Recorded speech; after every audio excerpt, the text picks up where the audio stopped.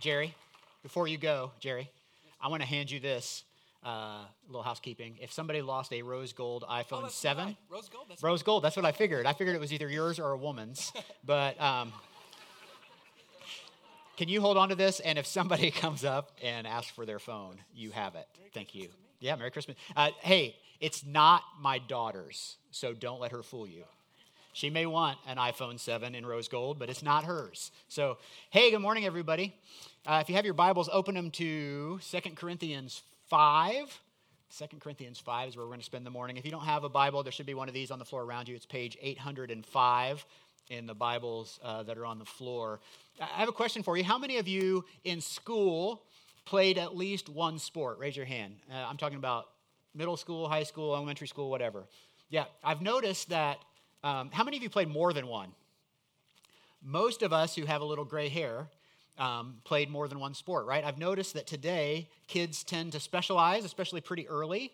If you're a baseball kid, you become a baseball player early, and baseball kind of goes year-round. If you're a soccer player, you have the outdoor and indoor season, and so you don't get a chance to play a lot of other sports. If you're a runner, you run track in the summer, and then you run cross country in the fall, and then in the spring, winter and spring, you run indoor track. And so today we do a lot of specialization, but back in the day, we used to play all the sports. And when I was a kid, when I was in elementary school, I played all the sports. Basketball, baseball, football, soccer wasn't really a thing back then, but I played all those sports, and I was never a great athlete. I was always kind of middle of the pack, but as I got older, I started moving down the bench the wrong way, like away from the coach, you know what I mean? And so my playing time got less and less, and I started to make not A teams, but B teams, and things started to happen. And then in sixth grade, it all culminated with me. For me, the highlight of my athletic career was in sixth grade when I got into a couple of games. Now, everybody got some playing time, right? Because that's what you do when you're in sixth grade sports. But my playing time kind of became garbage time. It was when you're up by 20 points or when you're down by 20 points. Hey, put Wallen in the game. He hasn't played in a couple of games. And so I get in. I probably finished my sixth grade basketball season with 10 or 12 minutes and 2 points and a whole bunch of fouls and a desire to never play basketball again because I knew that I was not having an impact on what the team was able to accomplish, right? And my part that I had to play was meaningless as far as the team win. And so 7th grade, I quit playing basketball because if I didn't help the team win, it wasn't fun for me anymore. And it's the same way with me with our faith. Like my personal faith is really important to me. I think it's great that people you've got to have a relationship with God. You need to have a relationship with Jesus if you're a Christian. But on its own, that has less meaning than when you do it in a community, when you do it as part of a team, right? And what's really fun, where your faith gets really fun, is when you have a part to play that matters and you start to watch the team win. And so I just want to remind you this morning that if you have put your faith in Christ, if you're a Christian, that you have a part to play in helping people find their way back to God. It doesn't matter whether you're a grandma or grandpa, if you're working 2 jobs or you're retired, if you're single or married, or you're a high school student or a middle school student, or if you're a kid, you have a part to play in what we like to call Hapuvogida. I'm not quite sure how to pronounce that, but that is the acronym we use for helping people find their way back to God. That's our mission as a church, helping people find their way back to God. It's always been our mission since we started. And it comes from this passage we're going to read today in 2 Corinthians chapter 5. The Apostle Paul is the writer here. He's writing to a group of people like you and me. He's writing to a church. And they're people that had questions about life and about their purpose and about their role. They were living in a turbulent world, a difficult world. So we should be able to relate to what Paul has to say to us today. And Paul speaks to this issue of every person having a part to play. That's where we're going to study most of the morning. But before Paul tells us what to do, I want to skip forward a little bit and look at his motivation. Because what he does is he tells us the part, and then he tells us his motivation. And so I'm going to look at the motivation part. I think it's really important to understand why Paul thinks this is important. We call it the good news or the gospel. This is really the motivation behind everything we do as a church, and it's got to be the driving force behind everything we do as followers of Jesus today. It's 2 Corinthians 5:21. Paul writes this: God made him who had no sin to be sin for us, so that in him we might become the righteousness of God. And obviously he's talking about Jesus. God made Jesus. Jesus had no sin. He lived his entire life without sin. But God made him to be sin for us so that we could be the righteousness of God. We put our sin on Christ. He takes on our sin even though he had no sin. And even though we had no righteousness, we get all the righteousness of Christ in return. This truth left Paul in awe of the gracious love of God. See, here's the challenge we all face. We were born into a world of sin. We were born into a problem of sin, every one of us. And God knew that we could never solve this problem of sin on our own. You can read, but Paul got to see this. Paul got to see this firsthand. Paul saw how God's grace had rescued even him when he was in the depths of sin. You can read this story in Acts chapter 9 this week if you get a chance, and how God came and rescued Paul right out of his sin. He had a face-to-face encounter with Jesus, and it changed the trajectory. Man, I have so many problems saying that word. The trajectory of his life forever. How about you? Has that happened to you? Did you meet Jesus and the trajectory of your life was changed? Mine was. If you made Christ your Lord, is it having that kind of influence on your life? What we see in this passage is the difference between religion and grace. A lot of people would say if you go to church a lot, you must be a pretty religious person. Well, religion says, I want to obey so I can win favor with God. I want to follow his commands so I can win favor with God. But grace is different. Grace says, I have already won favor with God, and as a result, I want to obey. Right? And so Paul has this in mind as he writes these words. 2 Corinthians 5:14 says this, for Christ's love compels us because we are convinced that one died for all and therefore all died. See, it's the love that came first. Christ's love came first. That's the grace part. His love came first and it compels us. That word compels jumps off the page, right? It's kind of like it controls or constrains in a good way. Paul's saying, my new life is giving everything I have out of honor for a God who gave everything for me in his son Jesus. Right? So God gave first, and so that's what's compelling us to do this. That's what he says, verse 5:15. And he died for all, so that those who live should no longer live for themselves, but for him who died for them and was raised again. In other words, he says, so anyone who has been changed by this, if you put your trust in Christ, you belong to God. And you should no longer live for yourself, but you should live for Jesus, who died for you and was raised again. This is a really big deal for Paul. Again, if we go back to sports, you probably know people, maybe you're one of these people, you make a big deal about who it is you root for, what team is yours. Maybe you have you wear their jersey to church on Sunday. I noticed there are fewer and fewer Colts jerseys this year than there used to be. I wonder why that is. Are they not selling those anymore? Maybe you have a bumper sticker on the back of your car or a license plate on the back of your car or both. Or maybe the back of your car makes it completely obvious who your team is, right? A lot of people, if they root for a particular team, you can look at the back of their car and you can see who it is, unless you're an IU basketball fan, because then you have IU basketball on one side and Notre Dame football on the other side, right? I got an amen in the first service for that. But most people, you can look at them. If they're a big sports fan, you can look at them and you can see what team they root for. You look at their car, you look at their shirt. Or maybe your team is the one your kid plays for. And so how you spend your Saturdays and maybe some of your Sundays now is you haul your folding chair to the sideline and you stake out a spot with your umbrella and you sit and you watch your kid play. Right? And so that's the team that you root for. In this passage, I can just hear Paul pleading with us saying, hey, Christian, please don't let there be any doubt what team you represent, who you belong to, who you live for. Right? So verse 16, he goes on. So from now on, because of that, because one died for all, so from now on, we regard no one from a worldly point of view. Though we once regarded Christ in this way, we do so no longer. Paul says, hey, you can't just view people as flesh and blood. He said, we used to view Christ as just a person. We used to view Jesus as just a person, but we don't do that any longer. We understand his holiness. We understand that there's more than just humanity in him. And so as a result, we can't view people just from a worldly point of view. In fact, the word that Paul uses here that's translated as worldly is the Greek word sarx. And that word is where we get the word sarcophagus, which is a kind of tomb, right? It's a kind of coffin. He says we can't just view people as flesh and blood. We used to do that. We even did that with Jesus, but we don't do that anymore. He says basically, we're not going to judge people by where they live or what they drive or who they voted for or what they believe in. He says people are more than that. They're more than just flesh and blood. They're more than just the sum of their decisions. People are created by God.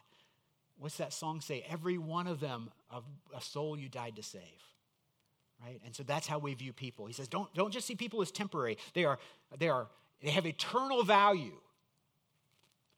As followers of Jesus, we need to see that Christ loved all people enough to die for them. And for that reason, you and I need to see the world through a different set of lenses. This includes people who are following Jesus, for sure, but it also includes people who are following something else. Paul sees people. He sees the world through a different set of lenses. And what he's confident in is that what Christ can do for any person. And he knows this from experience because Paul was a pretty unsavory character. If you read the first part of Acts, you'll see that before Acts 9. And then you know that he had a major change in his life. And just like it made a difference for Paul, it made a difference for me in my life. I was a pretty unsavory character before I met Christ. But he made a difference in my life as well. And if he can make a difference for Paul, and he can make a difference for me, he can make a difference for you, and he can make a difference for anyone. Paul sees people and the world through a different set of lenses. And so he knows that anybody can be changed. And so he says this in verse 17. He says, therefore, if anyone is in Christ, the new creation has come. The old is gone and the new is here. If anyone is in Christ, they're a new creation. This is what defines Paul. It's his identity. It's what should define me and you in our faith as well. If this should be our identity, and it should not only be our identity, it shouldn't just define our life, it should define everything we do. It should drive everything we do for Jesus in this world. Christ was crucified and raised to new life. And because Christ has been raised to new life, we are offered a brand new life. The old is gone. The new is here. That's what the cross does for people. And if that's what it does for people, here's what it means. That means that the cross of Jesus can change the person sitting next to you. Don't look at them right now. The cross of Jesus can change your mom or your dad or your son or your daughter or your husband or your wife. The cross of Jesus can change the person who hurt you the most. It can change the person who refuses to come to church with you. It can change your neighbor. The cross of Jesus can change anyone. If anyone is in Christ, he is a new creation. If we believe that, if we've experienced that in our own life, then we've got to be prepared. We've got to be prepared to take up what Paul offers next. Verse 18 and 19, he says this, all this is from God, who reconciled us to himself through Christ and gave us the ministry of reconciliation. Hang on to that for a minute in your left hand. Gave us the ministry of reconciliation, that God was reconciling the world to himself in Christ, not counting people's sins against them. And he has committed to us the message of reconciliation. The ministry of reconciliation and the message of reconciliation. Do you get that? The ministry of reconciliation and the message of reconciliation. Ministry, what's the ministry of reconciliation? Well, it's what we call helping people find their way back to God. It's reuniting people with their Creator who loves them and created them and is crazy about them. That's the ministry of reconciliation. What's the message? Anyone who is in Christ is a new creation.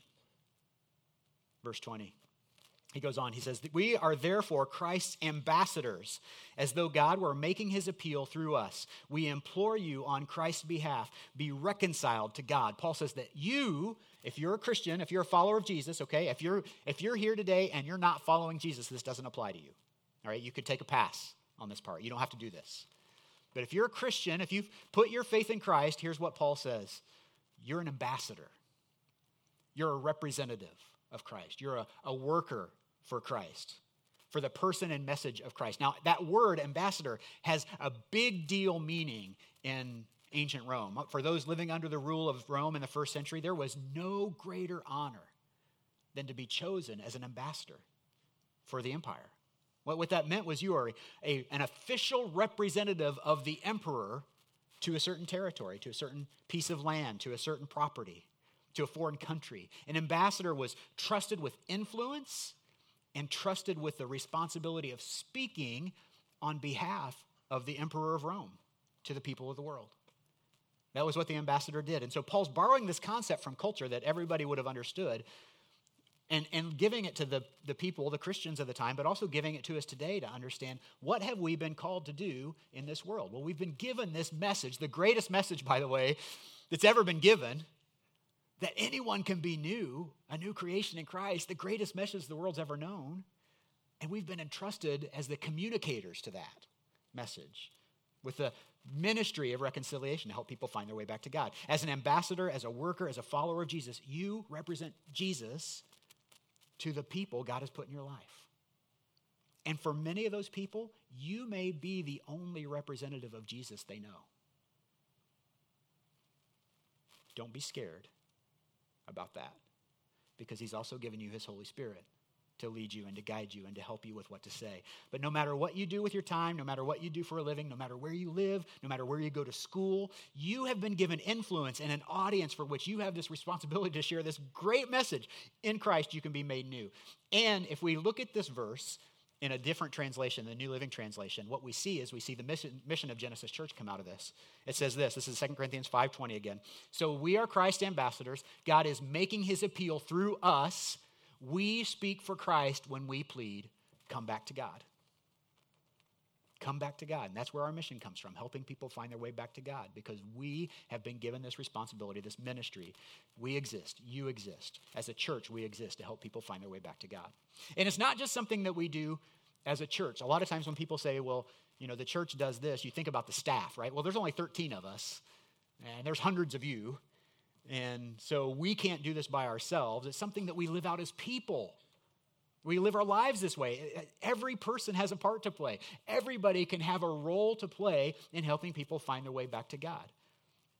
And that's why that we've, made this decision over the last couple of years to become a disciple-making church. And disciple-making is all about the individual part you play as an ambassador for Christ. It's the process of leading someone to Christ, helping that person grow in their relationship with Christ, and then preparing them to go and do the same for others. Can you see why it takes every person? Why everybody has a part to play? And so what I thought I'd do over the time we have left, is just take a look back at some of the cool stuff that God did in our church in 2017. And then I want to take a look forward at what we think he might have in store for 2018. But before we do that, I know that for many of us, 2017 is going to be remembered as the year that two of our staff members resigned with moral failure. And I know for many of us, it's been a difficult year. It's been a hard year for me. There's been a lot of really great things that have happened this year, and I've gotten to see God's faithfulness in a new way, in a way that I didn't really maybe understand before. But it's also been a really hard year, and it's been hard. And I know some people are still struggling with it. We still have conversations almost every week with somebody who's still struggling with the residual effects of the sin that happened in our church back in February. And so if you're here and you're hurting, I just want you to know I hurt with you. I've been praying for you. And it's not just hard on you. It was my wife and I were talking about this back in the spring. We remembered this happened in our church 12 years ago. And we had a couple staff members that had an inappropriate relationship and resigned. And our church at the time was about 350 people. And over the next 6 months after that happened, we grew from 350 people to about 200. We grew the wrong way as people left and went and just, because we realized we had a decision to make at that time. That we could take the easy way out, which was, there's a lot of great churches in Hamilton County. There's a lot of places we could go worship God, and we could just go somewhere and be anonymous and just kind of run away from the pain. Or we could decide to dig in. And we realized at the time, 12 years ago, that Genesis needed people to dig in. That if God wanted to do the work, the ministry of reconciliation, of helping people find their way back to God, there were going to need to be people that stayed. And so we made that decision 12 years ago to stay. And I just wanted to say thank you. Thank you to those of you who stayed. It's been a hard year. But we have been really blessed to see God's faithfulness in a way that we could have never believed back in February. And so if you've stayed, if you've taken on new responsibility, if you've taken on new leadership, if you've dug in, if you've encouraged, if you've helped, thank you, thank you, thank you for what you did in 2017. God has done some amazing things at Genesis. In spite of our sin, God has done some amazing things at Genesis in 2017. And I just wanted to share some of them with you. I don't want to miss all the cool things that God's been doing. We had, about a month ago, we had a multiply training at our Noblesville campus. We invited anybody who wanted to be a kingdom worker, who wanted to learn the ministry of reconciliation, of helping people find their way back to God. We had 103 people show up. 103 people spent a Saturday morning trying to learn the tools, the basic training of disciple making. How do I share my story? How do I share the good news of Christ? How do I pray for other people? And as a result of that, we had each person that was at that training write down the names of 3 people who are not followers of Jesus, and we've been praying for them. We have 300 people that don't know Christ that we're praying for as a church right now. That's incredible. And we're not just doing this with adults, but we're doing it with our students too. Our GSM ministries at both campuses, there are great things happening. Our student team is doing an exceptional job. They've got what they call a ministry team, and they've been meeting together once a month for the last year, talking about how can they invest and pray for students in their school. How can they, help them understand the ministry of reconciliation as it relates to high school students. Our Gen Kids team has been very intentional at helping children understand the role they have to play in Christ. We sometimes make the mistake of saying, we gotta make sure that we're investing in the kids. Those kids are the future of our church. And I said, no, those kids are the present of our church. They're not Christians in training. They're Christians. They're followers of Jesus. We have 8-year-olds that are leading people to Christ, inviting people to church. Like we are investing in these kids and doing cool things. One of the ways that we're doing that is through family commissioning. We used to call it child dedication. We did a few years ago. We used to do child dedications, and we realized that didn't really capture the essence of what we were trying to do. And so instead, we had 17 families this year that stepped up to be commissioned and to say, I want to raise my kids to know and love Jesus in this crazy world that we've got. I just want to tell you about some of the other wins that we've seen this year in our church. Our Carmel campus right here, we celebrated our 5-year anniversary at this location in Carmel this year. That was cool, and thank you. Some of you, if you stayed late, you got a pretzel. If you came to the early service, you were out of luck. Sorry about that. We have a full staff team. I don't know if you realize this. For the first time, we started trying to fill some staff positions last October. It's been over a year. And for the first time in, 15 months, we have a full staff team. We have 13 people here on our team. And I got to tell you, I love the humility and the skill set and just the love of Christ that our staff has. We have you are blessed with an incredible staff, present company excluded. You are blessed with an incredible staff of people who love you and care about what's happening in your life and want to help equip you to help people find their way back to God. And let's just don't overlook this. Because of your generosity, we have 13 people that draw a salary here and are able to feed their families. So thank you for that too. Thank you guys. Our big event, we had our 8th big event this year, I think it was. And we drew over 300 people. Many people said it was the best one they'd ever been to, the game show edition. We have over 400 volunteers serving across our 2 campuses. That's incredible. We had 40 men participate in an 8-week Bible study this summer. How do you get 40 men to spend Saturday mornings in the summer studying the Bible? I have no idea, but we did. We had 40 men that went through this Bible study. We had 75 women participate in our IF gathering last winter. Well, women are overachievers. We know that. But 75 women participated in our IF gathering. That's incredible. Right here at the Carmel campus, we have a growing connection group of 20-somethings that Jerry and Casey Neville are leading. It's been an incredible journey for these kids. I want to call them kids. I know they're not kids. These young adults who are finding community in a way they didn't know was possible after college. And so Jerry and Casey are doing a great job with that group, and it's growing. We had 17 baptisms this year, 17 people finding new life in Christ. Yeah, we had almost 1,500 people at Easter across our 2 campuses, 1,479. We had 1,200 on Christmas Eve. across our 2 campuses. We had 200 people come to an event called the Restoration of All Things back in September with Brad Gray, an incredible event where he spent an hour and a half teaching us all the way through the Bible, and we had 200 people come out on a Friday night for that. We had 139 kids attend Spring Hill camps at our Noblesville campus this summer. It's the biggest crew we've ever had, and I realize that numbers aren't everything, but numbers are important because every number has a name, and every name has a story, and every story matters to God. Let me tell you some other things that we did this summer or this year. GSM, our student ministry, sent our first Haiti team this year. We sent high school students to go serve in Haiti. That was incredible. We've had 4 or 5 teams that have gone to Myanmar, which 2 years ago I couldn't have told you where Myanmar was, and now I'm in love with the place. Well, we've got teams of people, entrepreneurs that are going and teaching young entrepreneurs how to start businesses that have a kingdom impact. It's incredible. We've had a site visit to a partner in Ukraine, Last Bell Ministries, that we've been a financial partner with, but we're trying to see how to get involved with them. We had a school supply drive this summer where we collected over 600 items for Carmel, and in Noblesville, this is incredible, there was not a single elementary school student that went without school supplies this year because of the backpacks that we delivered at our Noblesville campus. It was incredible. We have 65 people serving with Food for Souls this year. What we did at the beginning of the year, Food for Souls, if you don't know, is a homeless outreach. They travel every week on Sunday afternoon. They go down to Indianapolis and serve with homeless in the homeless camps.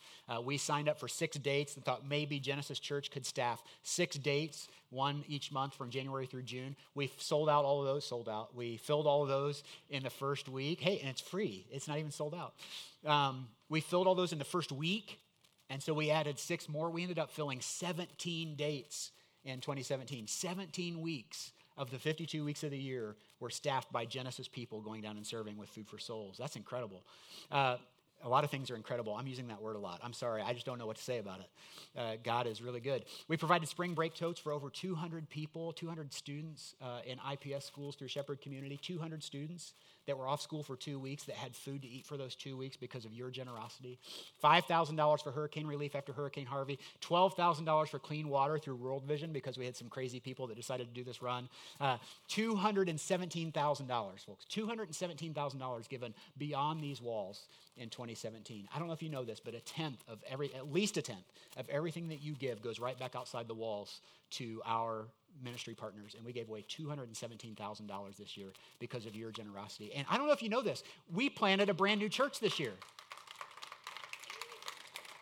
Did you know that we planted a brand new church this year? We didn't really talk much about it, but we have a partner in Albania called ICF. ICF is a church in Albania. It's in Tirana, Albania. And the pastor called us this summer, Altin is his name, and Altin said, hey, I've got an opportunity to plant several churches throughout the country in Albania. Albania is 1% Christian. And he said, I've got the opportunity to plant several churches. Would you consider potentially funding part of one of these churches? And so we asked him, how much does it cost to plant a church in Albania? And he said, it's about $20,000. And so our elder team prayed about it, and we said, you know what? Let's just don't partially fund a church. Let's just fund a church. Let's just plant a church. And so we were able to send them $20,000. And this is, you're seeing pictures here from ICF in Fear. Fear is a city in Albania. And ICF Fear was planted this year because of your generosity. And on their opening weekend, they had 450 people attend. And in a country that's 1% Christian, they had 450 people attend thanks to your generosity. That's a lot. That's cool, isn't it? So, let's look ahead. What are we going to do next? What's God got for us next? Well, we don't know, obviously, but we know some things. Some cool things that are coming up are this. We're going to celebrate 15 years as a church in 2018. Our 15th anniversary we'll celebrate this summer or fall. We'll probably do a both campuses get-together kind of event. I don't know what that's going to look like yet, but 15 years of ministry through Genesis Church. We've planned out most of our Sunday preaching calendar for 2018. I'll give you highlights of what we're going to talk about. We're going to do a series on spiritual warfare called The Invisible War. It's something I've been looking forward to for a couple of years, actually. We are going to do a series on questions that people have about the Christian faith. It's tentatively called Asking for a Friend. You've probably seen that on Facebook or Twitter. But what are the main questions that people have about Christianity? We're going to do a series about building relationships with your neighbors. We're going to do a series about David. We're going to do a series about heaven and hell. And then we're going to start the year with this series called Life at 2%. And it's based on this idea that all of us have at least one area of our life where there's little or no margin. And so how can we recharge these areas of our lives? Take a look at this.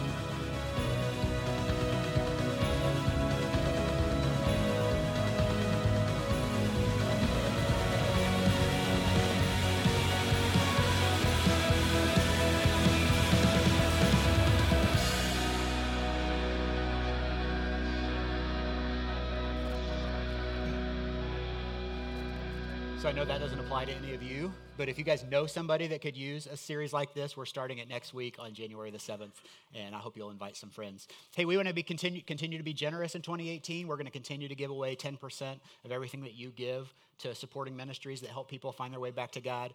We want to continue in church planting. We've got a network of 11 churches here in Indiana that are meeting together, strategizing, talking about how can we plant churches together? How can we work together and be part of a kingdom win instead of just looking out for our own individual congregations? What else? We're growing and becoming a praying church.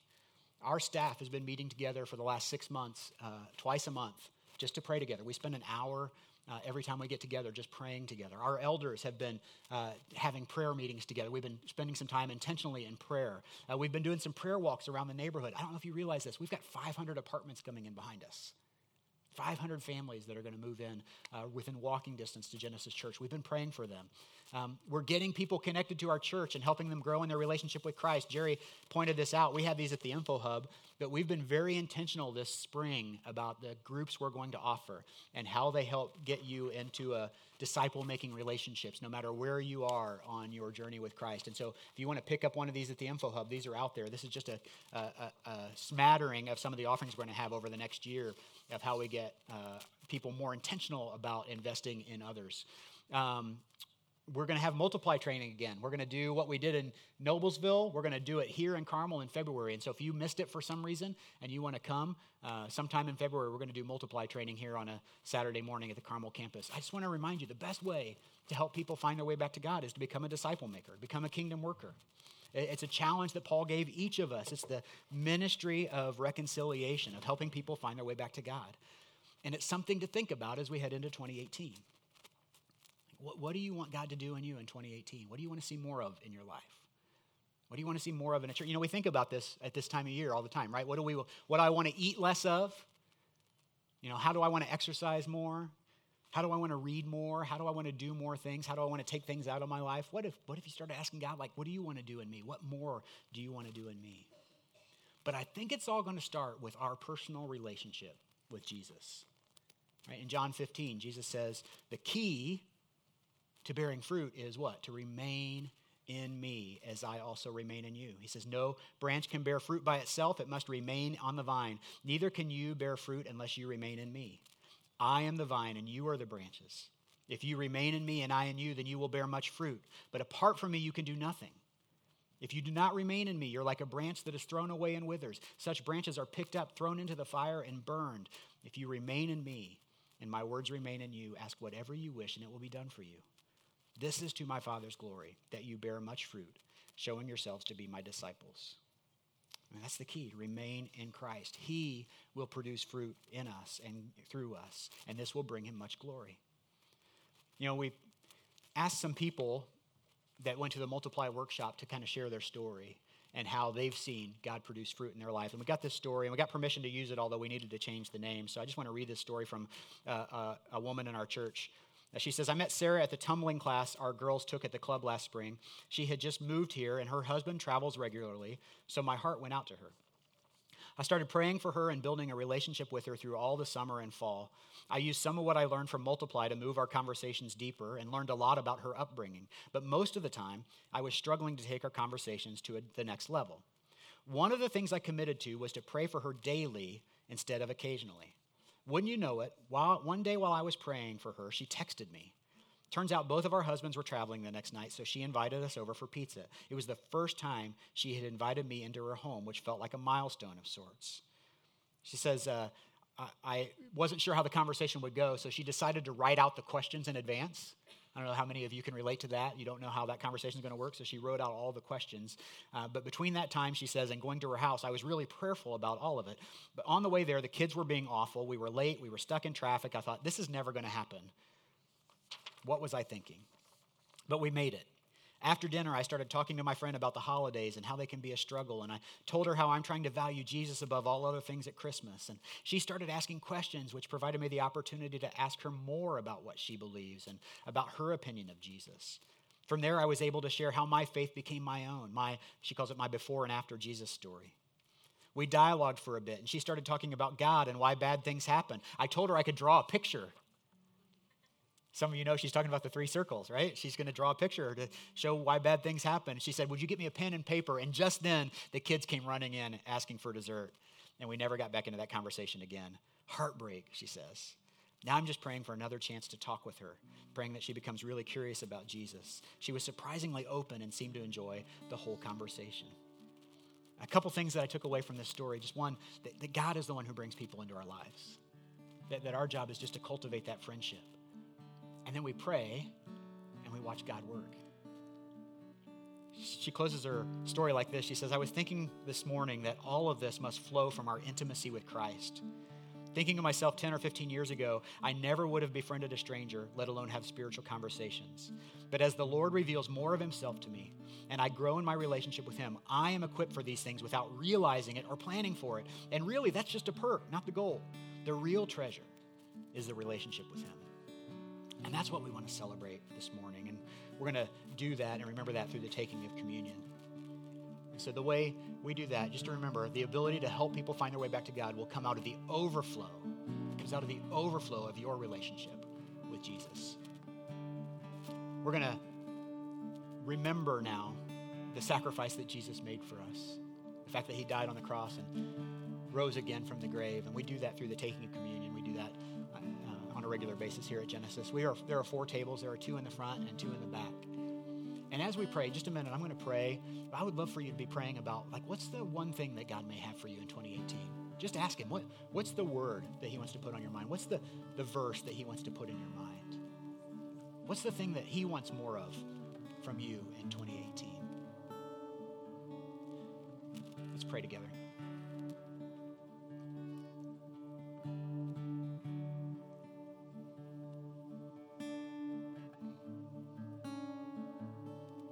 Just think about the sacrifice that you made for us, that you gave everything through your son. And we're overwhelmed. Lord, that you promised, because you raised him from the dead, you promised to make us new. What an incredible message.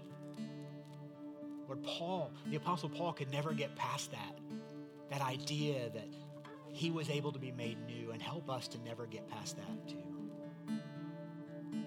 Lord, I believe for each and every person in this room, you've got something you want to do in us and through us in 2018. I pray over the next day or so, over the next week, as we think about the end of the year and the beginning of a new year, that you would reveal that to us. Would you help us to see what you have for us, Lord? Help us to see that, help us to know that it's out of love, and help us to obey and to move forward. And even in this moment, when we stop and reflect on the death and rebirth of Jesus Christ, help us to remember that that was a gift to us, that you gave him as a gift. We thank you. We love you and we praise you. In Jesus' name, amen.